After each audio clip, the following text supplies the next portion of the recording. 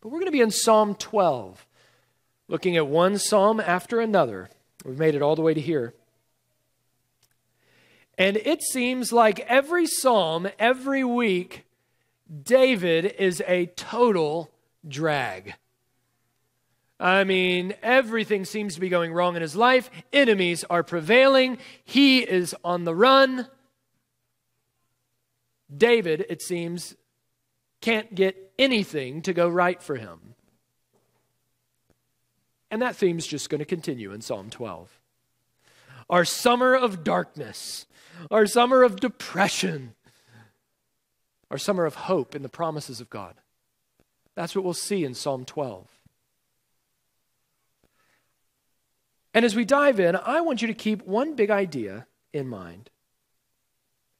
This is the big idea of the text. It's my sermon in a sentence, so to speak. That we persevere in an untrue world because we know that God's word is true. We persevere in an untrue world because we know that God's word is true. We don't need Snopes fact-checking to know that we live in a false world. If you've been alive long enough, and if you have voted enough, then you have seen politicians come and go and make promises and break promises. Many of you have grown up in homes that, because of sin, have been broken. And you've had dads or moms who have made promises and have broken promises. Some of you children here, you've experienced the same thing. Or in friendships, perhaps. That we live in a world that is, for all intents and purposes, a false world. It is full of flattery. It's full of deception. It's full of double-mindedness that says one thing and yet means another. Where words are viewed almost purely pragmatically. That it really doesn't matter whether I tell the truth or a lie as long as the intended purposes and ends are achieved. That's the most important thing. Well, that is what David is facing in Psalm 12. His world, though much more ancient than our own, at its heart doesn't really look much different than our world. It doesn't look much different than our 24-hour news cycles. It doesn't look much different than Fox News and CNN and the BBC. And so there's going to be at least two things that we're going to see in this text that flow out of this big idea that we persevere in an untrue world because we know that God's word is true. And these two big ideas are this. In verses 1 through 4, we're going to see, don't trust the words of the wicked. Don't trust the words of the wicked. And then we're going to see a second point, beginning in verse 5, going all the way to the end, and that is, trust the word of the Lord. Trust the word of the Lord. Those are going to be our 2 points this morning as we walk through the psalm together. So, brothers and sisters, friends, hear the word of the Lord. Psalm 12. Save, O Lord, for the godly one is gone, for the faithful have vanished from among the children of men. Everyone utters lies to his neighbor. With flattering lips and a double heart, they speak. Oh, may the Lord cut off all flattering lips. The tongue that makes great boasts, those who say, with our tongue we will prevail. Our lips are with us. Who is master over us? Because the poor are plundered and because the needy groan, I will now arise, says the Lord. I will place him in the safety for which he longs. The words of the Lord are pure words. Like silver refined in a furnace on the ground, purified 7 times. You, O Lord, will keep them. You will guard us from this generation forever. On every side, the wicked prowl as vileness is exalted among the children of man. This is the word of the Lord. It is, as it testifies of itself, pure words. It is true. May the Lord write its truths on our hearts so that by his grace we would walk in them to his glory. Let's consider this first point here. We're chasing this big idea that we persevere in an untrue world because we know that God's word is true. And in verses 1 through 4, David is looking around at his circumstances. And it leads us to conclude this first point, that is, don't trust the words of the wicked. Notice in verse 1, David's prayer. It says, "Save, O Lord." David has run out of vocabulary for his prayer. He's just praying a short prayer. It seems he doesn't even know what to pray anymore. All he can say to God is one word: save. That's all he's got. And the reason in the end of verse 1 all the way through verse 4 is because of the circumstances in which he finds himself. And here we see two problems. At the end of verse 1, we see the first problem, and that is the absence of godly men. The absence of godly men. He says, "For the godly one is gone. The faithful had vanished from among the children of men." That word faithful that you see there in verse 1, it doesn't refer to one who has faith in God specifically. It refers to faithful living, the kind of faithful life that seeks to please God by obeying his laws. And so David is looking around and going, nobody loves God. Nobody is seeking to please him and obey him. Injustice is abounding. And it seems I'm the last one standing. Friends, if you walk with God long enough, you will eventually experience the loneliness of obeying God. You will eventually experience what it's like to feel as if you're the only one standing and desiring to obey him. For some of you, you feel this way every time you go home at Thanksgiving or Christmas. And you consider the ways that your family speaks and the way that your family acts. You see the way that sinful and selfish decisions have ravaged families and broken up marriages. And it seems to you, as perhaps the only believer in your family, that you're a lot like David here. That you look around and you go, where are the godly men? That you look around and it's as if the faithful had vanished. Or perhaps you feel this way when you stroll into work on Monday mornings. Perhaps you feel this way on the college campuses as you look around in your classrooms. Or perhaps if you consider those with whom you went to college and have long since stopped following the Lord. Or perhaps you feel that way when you consider certain moral decisions that churches as a whole and denominations as a whole are making as they capitulate to the culture. And it can feel sometimes as if our church, or even just me, as if I'm the only one. Has everyone abandoned God and his law? Brothers and sisters, if you walk with God long enough, you will eventually experience the loneliness of obeying God. And when you do, not if you do, but when you do, remember that Christ was acquainted with the same kind of grief.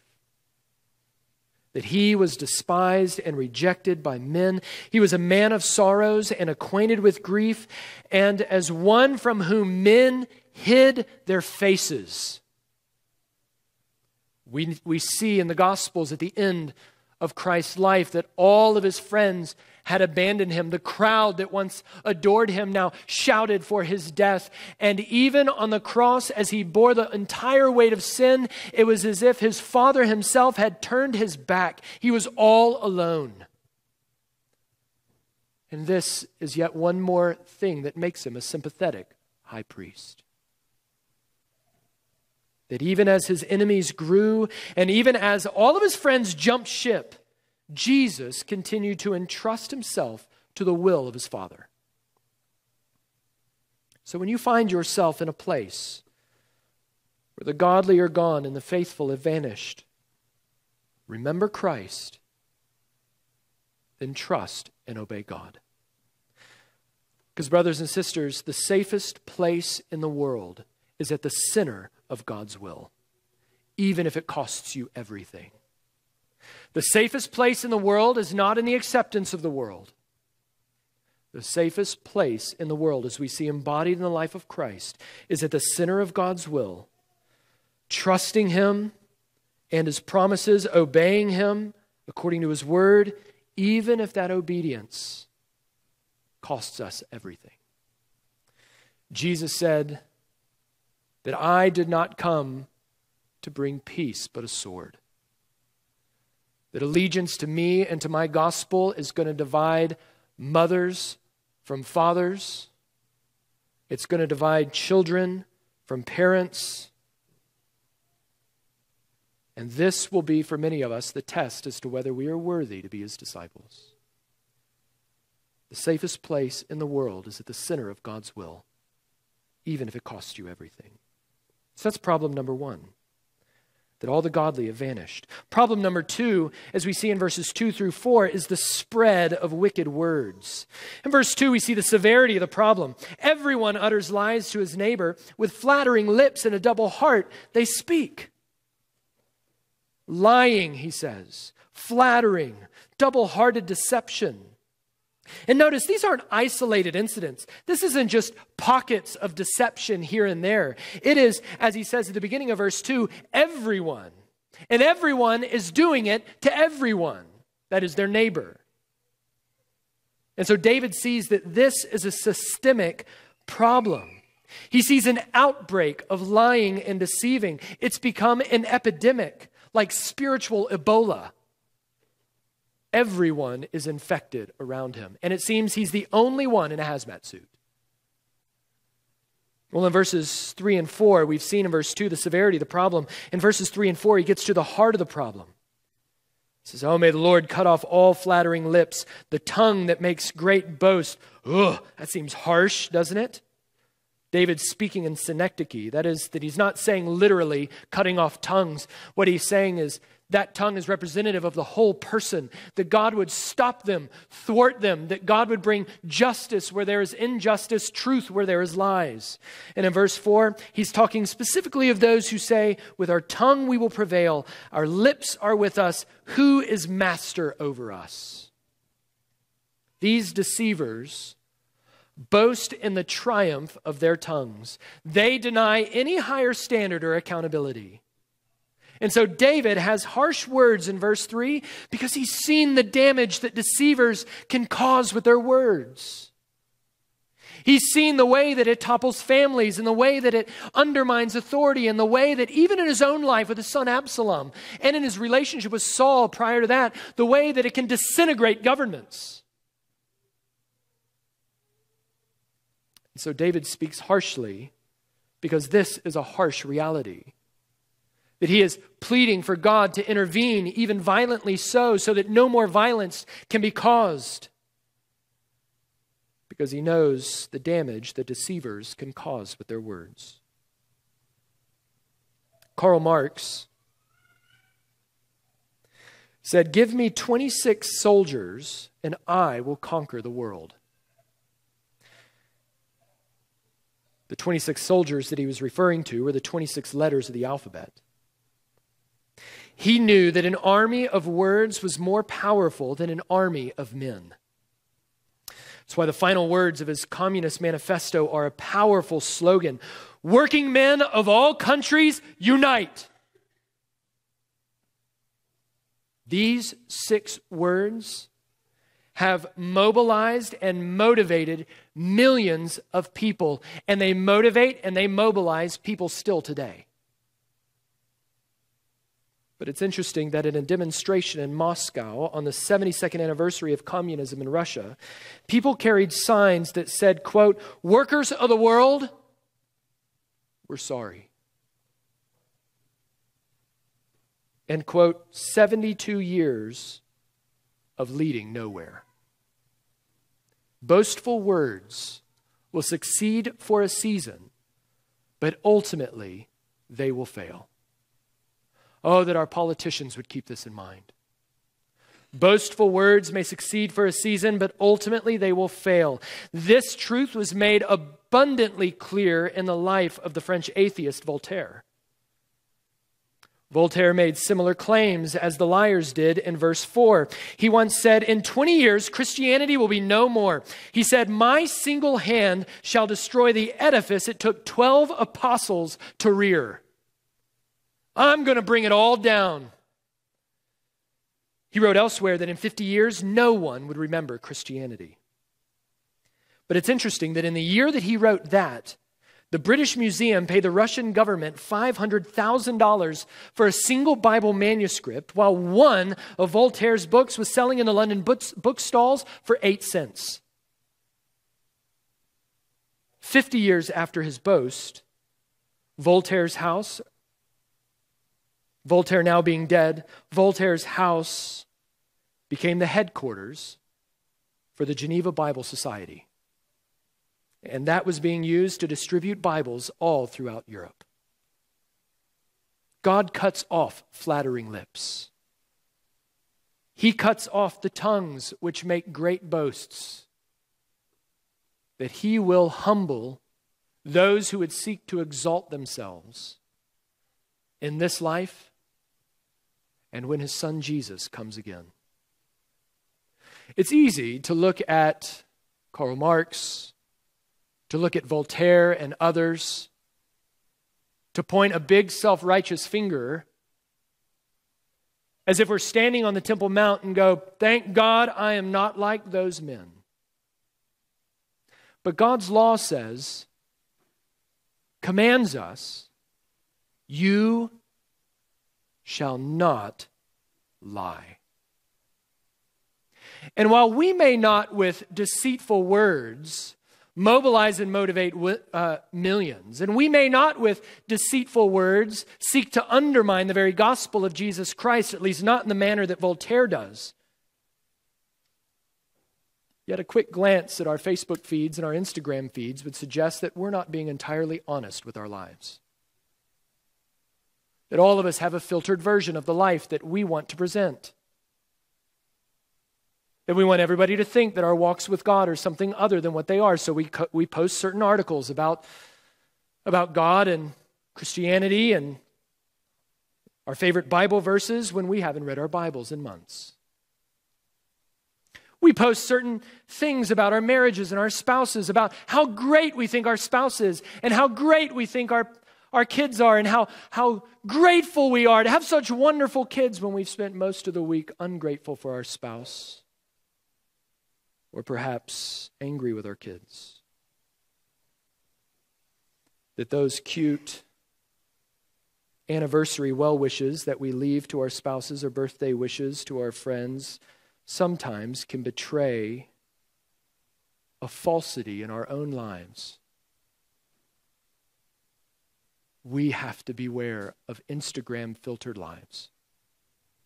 God said, "You shall not lie." And while it may be easy to look at Karl Marx, and it may be easy to look at Voltaire and to think that we're doing pretty well, when we measure ourselves against the glory of God revealed in the law of God, we find that we are altogether wicked and unrighteous. This is what Laura was saying in our prayer of confession. That when Paul in Romans 3 addresses the truth that there are none righteous, no, not one. One of the things that he applies to all people everywhere is that we all speak to some level with deceitful and lying lips. Whether it's in proud, boastful, arrogant lies, or whether it may be in little respectable half-truths that help us to exalt ourselves over others, to make ourselves look better than what we are, or to exalt ourselves over others. God's word says that for every single person who has broken God's law in this way, and that counts everybody here, it says that we are all cursed by the law.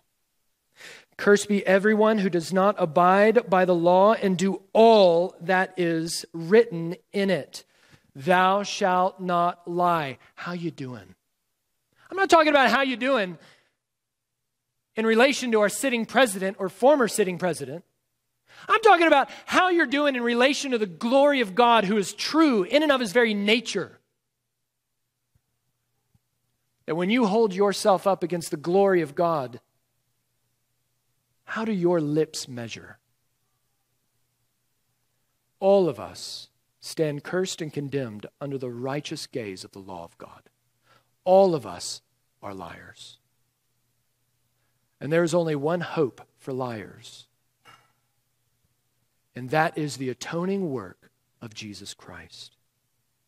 That for all of us who have been cursed because of our disobedience to the law, God's word says that Christ redeemed us from the curse of the law by becoming a curse for us. Because it's written, cursed is everyone who hangs on a tree. So that in Christ Jesus, the blessing of Abraham, that is forgiveness of sins, adoption into God's family, can come to all people everywhere, and that we might receive the promised Holy Spirit that changes us and transforms us and turns us into something altogether new. Friends, all of us stand guilty before God, and yet we can all stand acquitted, not because of our own righteousness. None of us have righteous lips, but because of the one who in all of his days, of every minute, of every day, of every week, of every month of his life on earth, never spoke a dishonest or deceitful word, and that even when he was reviled, did not revile in return, and with every breath entrusted himself to the one who judges justly. And he became obedient even to the point of death on a cross, so that he, the perfect one with sinless lips, might die in the place for every single one of us who do violence with our own lips, not only against our fellow man, but against God himself. What great grace. That you can have forgiveness of sins and right reconciliation to God, go from being his enemy to his friend. That if you would be brought by his grace to simply repent and believe in the gospel. That if you would put all of your trust and hope in the Lord Jesus Christ, confessing with your mouth him as Lord and believing in your heart that God has raised him from the dead, then these glorious promises are yours. That you can be a liar yet counted righteous in Christ. That you can receive the promised Holy Spirit and see him begin to utterly transform you on the heart level. And then all of a sudden your heart begins to produce things out of your mouth that it never did before. Where there was once death and deceit, now there is life and fruitfulness. Such kind of fruit that people want to be near you and they want to pick that fruit and they want to eat it and flourish as a result of it. That's what God does in the life of his people. Praise God for his grace. Praise God for Christ. So don't trust the words of the wicked, but rather in verses 5 through 8, trust the words of the Lord.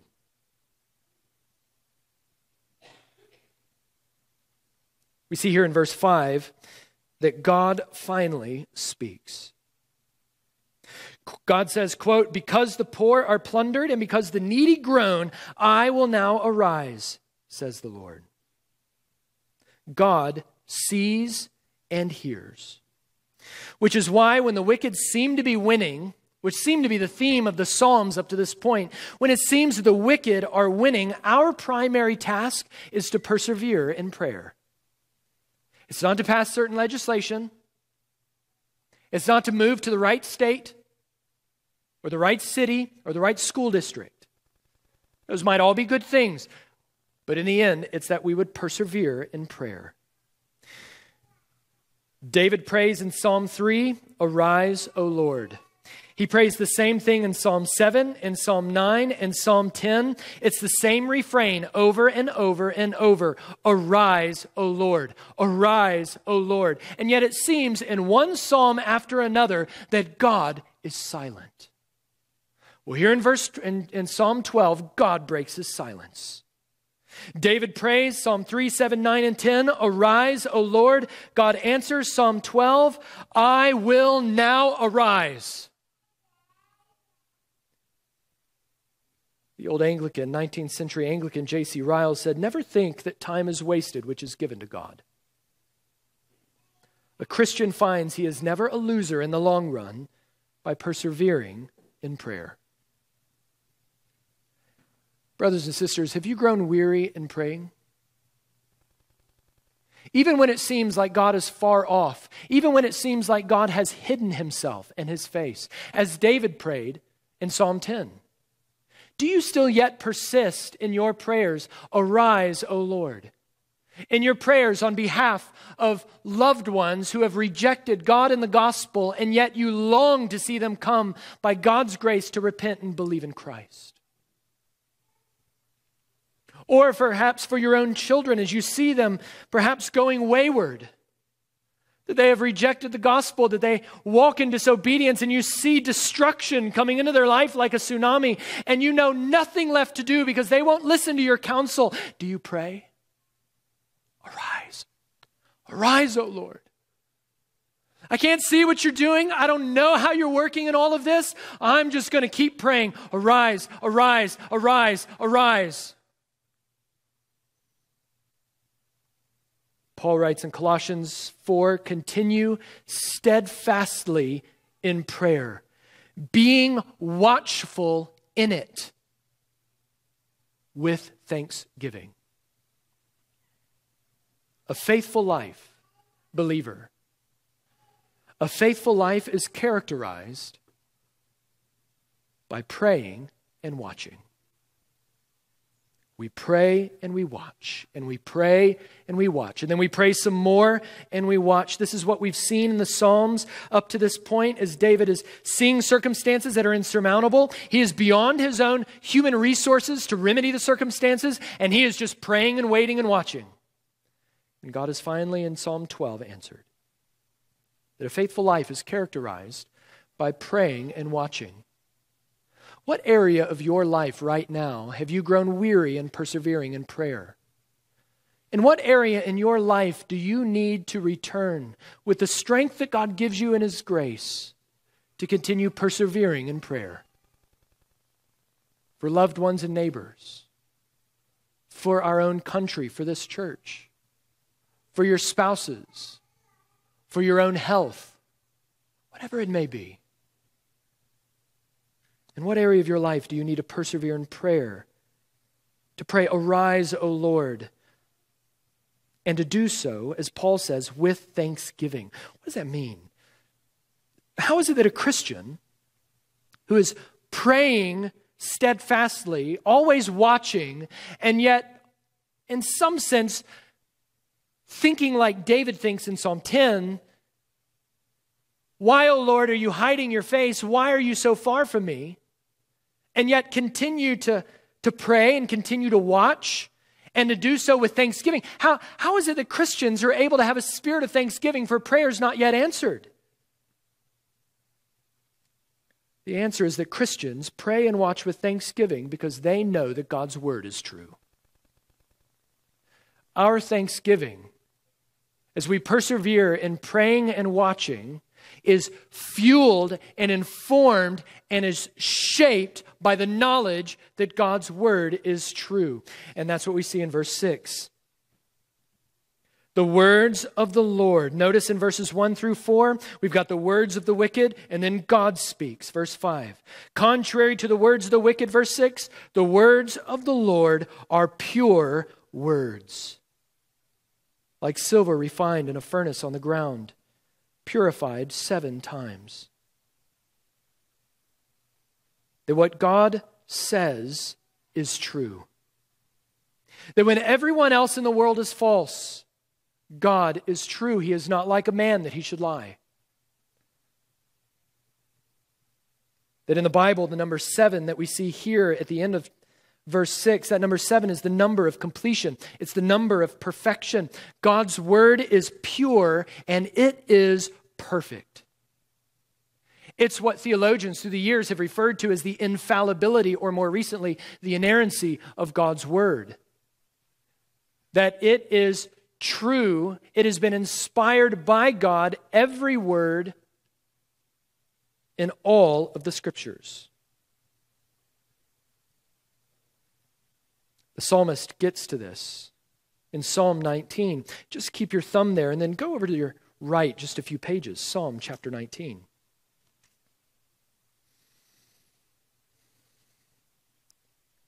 We're going to see that God reveals himself in a number of ways. We see, number one, that God reveals himself through what he has created. That's what we see in verses 1 through 6. We're not going to go into that. But in verses 1 through 6, that God reveals his glory in the skies. The heavens declare the glory of God. And yet, Paul writes in Romans 1 that all men everywhere suppress the knowledge of God, even though what he has created is made abundantly clear. All of his power, all of his glory, and his invisible attributes. There is enough revelation in nature for every man everywhere to go. There is a God, and there is just enough revelation in nature for God to condemn every man for rejecting him. What God's revelation in nature is not sufficient to do is to bring a man to a saving knowledge of the will of God. For that, we need God to speak. And that's why he says in verses 7 and following that God reveals his glory not only through the sky, but God reveals his glory in the scriptures. Verse 7, the law of the Lord is perfect, reviving the soul. The testimony of the Lord is sure, making wise the simple. The precepts of the Lord are right, rejoicing the heart. The commandments of the Lord are pure, enlightening the eyes. The fear of the Lord is clean, enduring forever. The rules of the Lord are true and righteous altogether. More to be desired are they than gold, even much fine gold. Sweeter also than honey and the drippings of the honeycomb. Moreover, by them your servant is warned, and in keeping them there is great reward. Just scan through this for a minute. What is God's word like? What is its attributes? Well, we see in verse 7 that it is perfect and it is sure. Then we see in verse 8 that it is right and it is pure. Same word there, pure, that we find in Psalm 12. In verse 9, we see that it is clean and it is true. In verse 10, it is more desirable than gold and it is sweeter than the sweetest honey. But we don't just see what God's word is. We also see here in verses 7 through 11 what God's word does. That it is living and it is active, sharper than any two-edged sword. That God's Spirit accompanies God's word to do God's work in God's people in God's time for God's glory. And that's exactly what we see here in Psalm 19. That what does it do? It revives the soul and it makes wise the simple, verse 7. Then in verse 8, it causes the heart to rejoice and it enlightens the eyes. Where there was once darkness, it brings light. Your word, O Lord, is a lamp unto my path and a light to my feet. It brings light where there was darkness. Not only that, but it endures forever. The flower fades and and grass will wither away, but the word of the Lord endures forever. And they are righteous altogether. All of them completely put together. They are altogether righteous. Not only that, but in verse 11, they warn us and they reward us. That in them God has revealed his will for how man is to live, and he reveals the reward for those who would live faithfully. This is God's word. I wonder, do you think about God's word this way? Do you think about God's word in the way that the psalmist does? That even in light of a world that is false, do you think God is true? You realize the reason that we seek to read our Bibles often, and we would encourage you to do it every day if possible, perhaps even multiple times a day, is not because we think that the Bible anywhere has prescribed, you shall read your Bible every day. You shall follow this reading plan. The reason that we seek to read the Bible every day, the reason that when we come together and we do things as a church, that we don't merely have social gatherings, but the reason that God's word is at the center of all of it is because of what we believe God's word to be and what we believe God's word to do. And if this is true, then none of us have enough of God's word in our lives. All of us need more of God's word in our lives to accomplish God's purposes in us for his glory, for the sake of his name among the nations. You and I need more of God's word, not less. And so if you're tempted at any point to think, Why is it that we're always opening God's Word? Why does everything have to be about God's Word? It's because of what we believe God's Word to be. It is pure words. Like silver refined, it is perfect and it is pure and it does stuff. It's living and it's active and it works as we are being conformed to the image of His Son, Jesus Christ. And if you are a believer, then your life is to be a word-centered life. If we are to be a faithful church, then our church is to be a word-centered church.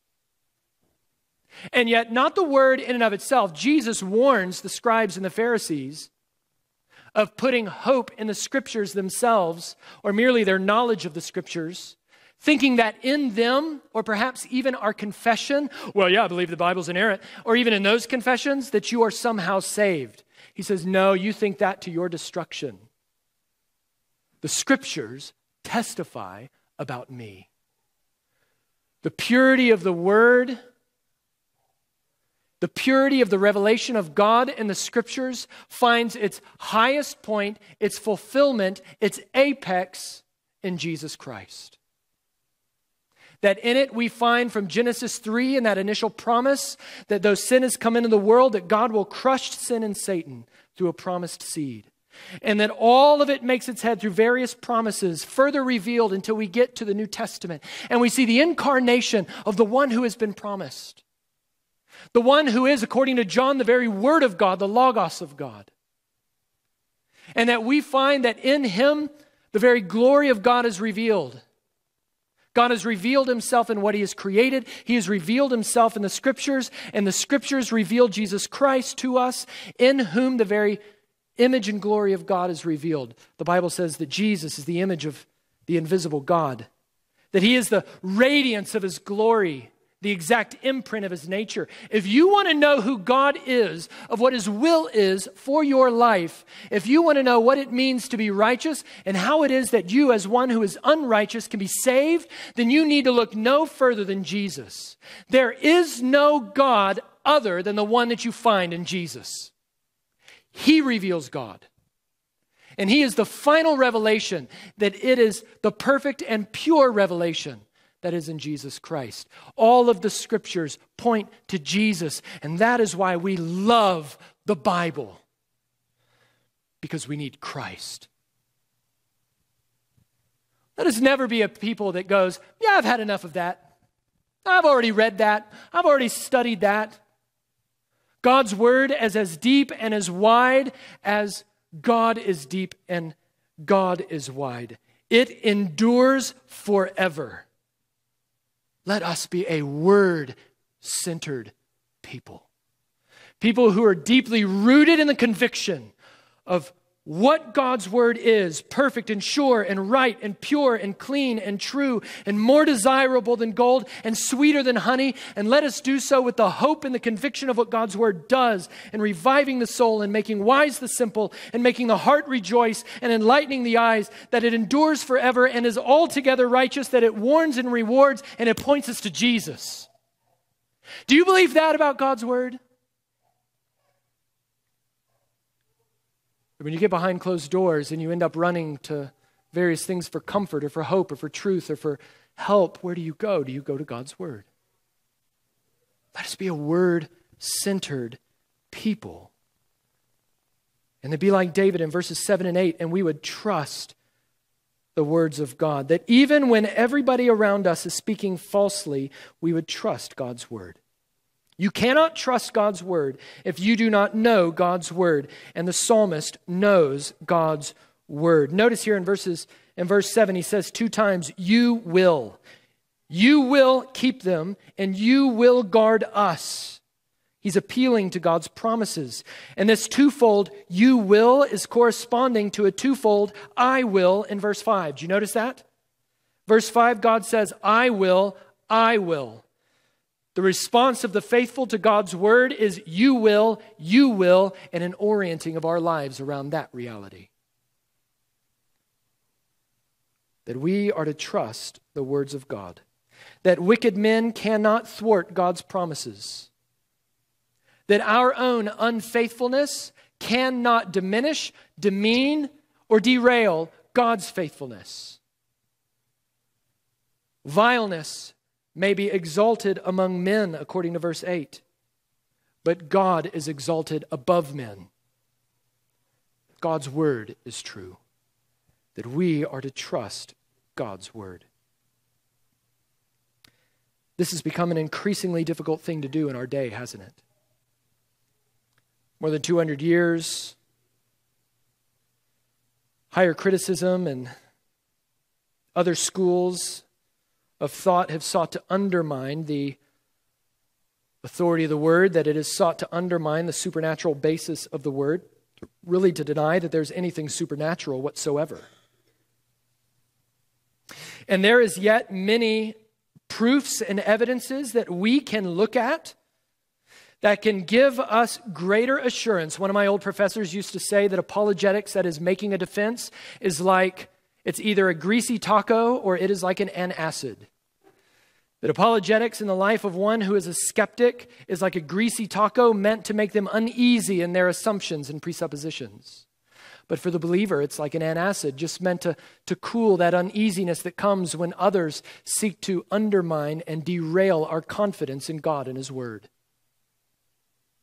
And so we have a number of proofs that we could look at. We could talk about and set our confidence in and find assurance in its authorship, the conviction that God is its author, and with God as being its author, that it is God-breathed, as Paul confessed, that it has all the authority that God Himself has. It is as true as God is true. It is without error as God is without error. But we might even take it a step further, beyond authorship and into authentication.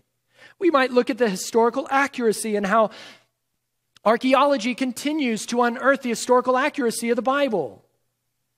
We might look at the embarrassment of riches that we have in manuscripts. Thousands upon thousands of manuscripts, some dating all the way back within a generation of the original autographs. That we can say with full confidence that when we consider all of these manuscripts, that we have a clear picture of what was originally written under the inspiration of the Holy Spirit. We can look at manuscripts, or we can consider the fact of Christ's resurrection. The truth of His fatal torment, the reality of His empty tomb, the truth of His appearances, and the fact that all 11 out of the 12 apostles were willing to die, not for a lie, but a truth. And that one of them was willing to die in exile for that truth. If it was a ruse or an hallucination, you would think that at least one of them would give it up. All of them died for this truth. Every one of them.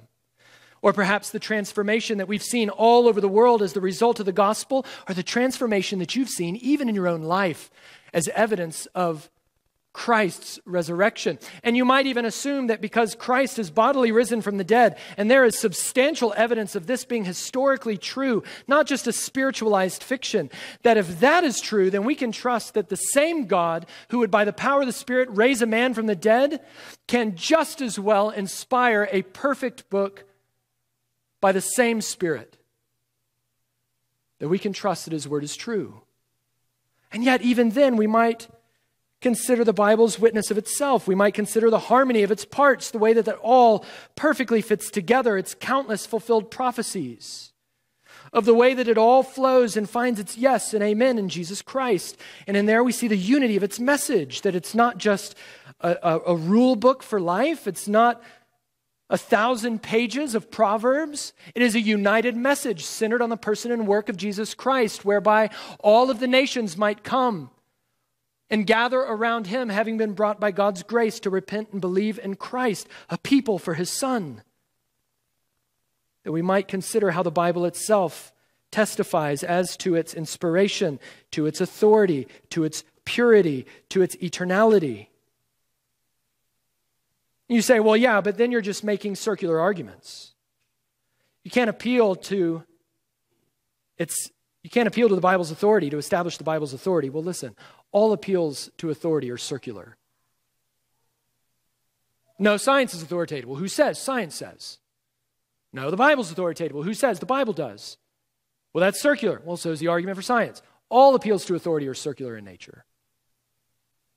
So all of these are proofs that we might look at and go, we can be fairly assured that this is the authoritative, inspired Word of God and that it is pure and without error. And yet, in none of those things do we find our full assurance. We can give those arguments, and other people have arguments against those arguments. And then we'll have counter-arguments, and there'll be counter-arguments to our counter-arguments. And that's the way it goes. None of these things ultimately grant our full assurance. No, we agree with the Old Baptist Confession that says this, that our full assurance and persuasion of the infallible truth and divine authority of the Bible is from the inward work of the Holy Spirit, bearing witness by and with the Word in our hearts. The truth of God's Word, to confess what the psalmist confesses here, is not because you've somehow amounted the largest pile of evidence. It is because God in His grace has caused your eyes to see where you once were blind. It's where God has now revealed that which the world is ignorant of and thinks is foolishness. This is what we see in 1 Corinthians chapter 2. We're just chasing this idea of how can I be confident in God's Word in the way that the psalmist is confident in God's Word. Go to your right to 1 Corinthians chapter 2.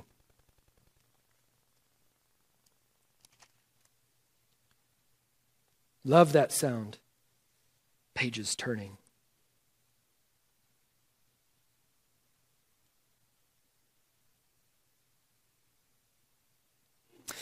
We see in 1 Corinthians chapter 1, verse 18, that the word of the cross is folly to those who are perishing. But to us who are being saved, it is the power of God. We see that in verses 26 through the end of the chapter 1, that we have not come to the knowledge of Christ because we were so much smarter than everybody else. Rather, that God chose what is foolish in the world to shame the wise, chose what is weak in the world to shame the strong, chose what is low and despised in the world, even the things that are not, so that He might bring to nothing the things that are. He says, consider your calling, brothers. Not many of you are wise according to worldly standards. You're not smart enough to figure this out. And the reason is, Paul argues in chapter 2, is because the kind of wisdom that you need in order to see Christ as both the wisdom and the power of God is a wisdom that is not taken by force in your own intellectual might. It is a wisdom that is given by the grace of God. He says in verse 10, these things, that is the hidden wisdom of God, which God decreed before the ages for our glory, that is, that Christ Himself is the wisdom and power of God. These things God has revealed to us through His Spirit. For the Spirit searches everything, even the depths of God. For who knows a person's thoughts except the spirit of that person? In other words, there's all kinds of things about you that I can't know about you unless you make that known to me. How much more with God who is infinite? There are things that you cannot know about God unless God makes Himself known. That is what he's saying. So also no one comprehends the thoughts of God except the Spirit of God. Now we have not received the spirit of the world, that is the spirit that thinks the cross is foolishness, that Christ is folly. But the Spirit who is from God, the Spirit who reveals and illumines and opens our eyes to the truth of the Scripture, that frees our wills from being morally bound to opposing God and His Word, and now frees it to accept God's Word for what it is. And he says here that we impart this in words not taught by human wisdom, but taught by the Spirit, interpreting spiritual truths to those who are spiritual. In other words, as God's Word is preached and God's Word is taught, it is meaningful only to those who have the mind of Christ, that is, those who are spiritual, those who have been illumined by the Holy Spirit to the truth of God's Word. Listen, you can mount all the evidence in the world, and the world can mount all the evidence in the world against your evidence. But our full assurance, our full persuasion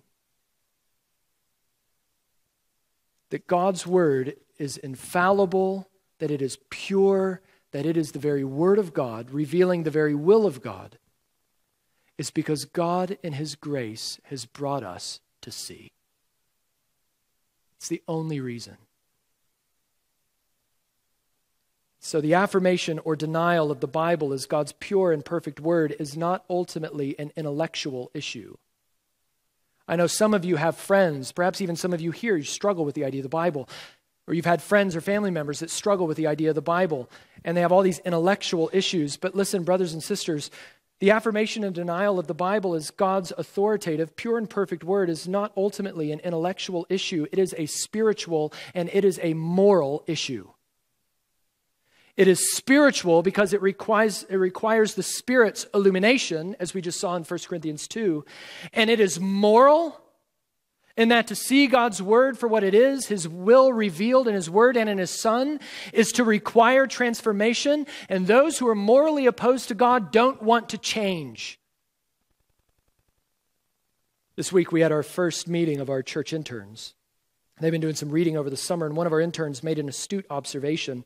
He said that, growing up, his family and those close to him, that they very rarely ever talked about doctrine, that is what the Bible teaches about God and all that in relation to God. And he said nobody really ever talked about it because doctrine is divisive and it's not really useful. But then he made this observation that really at the end of the day, the reason that the Bible was avoided is because people didn't want to change. You can't come to God's word and acknowledge God's word as supremely authoritative over you and all things, that it's the very word of the living God who has created you, upon whom you are utterly dependent and to whom you are finally accountable. And you cannot walk away without being changed.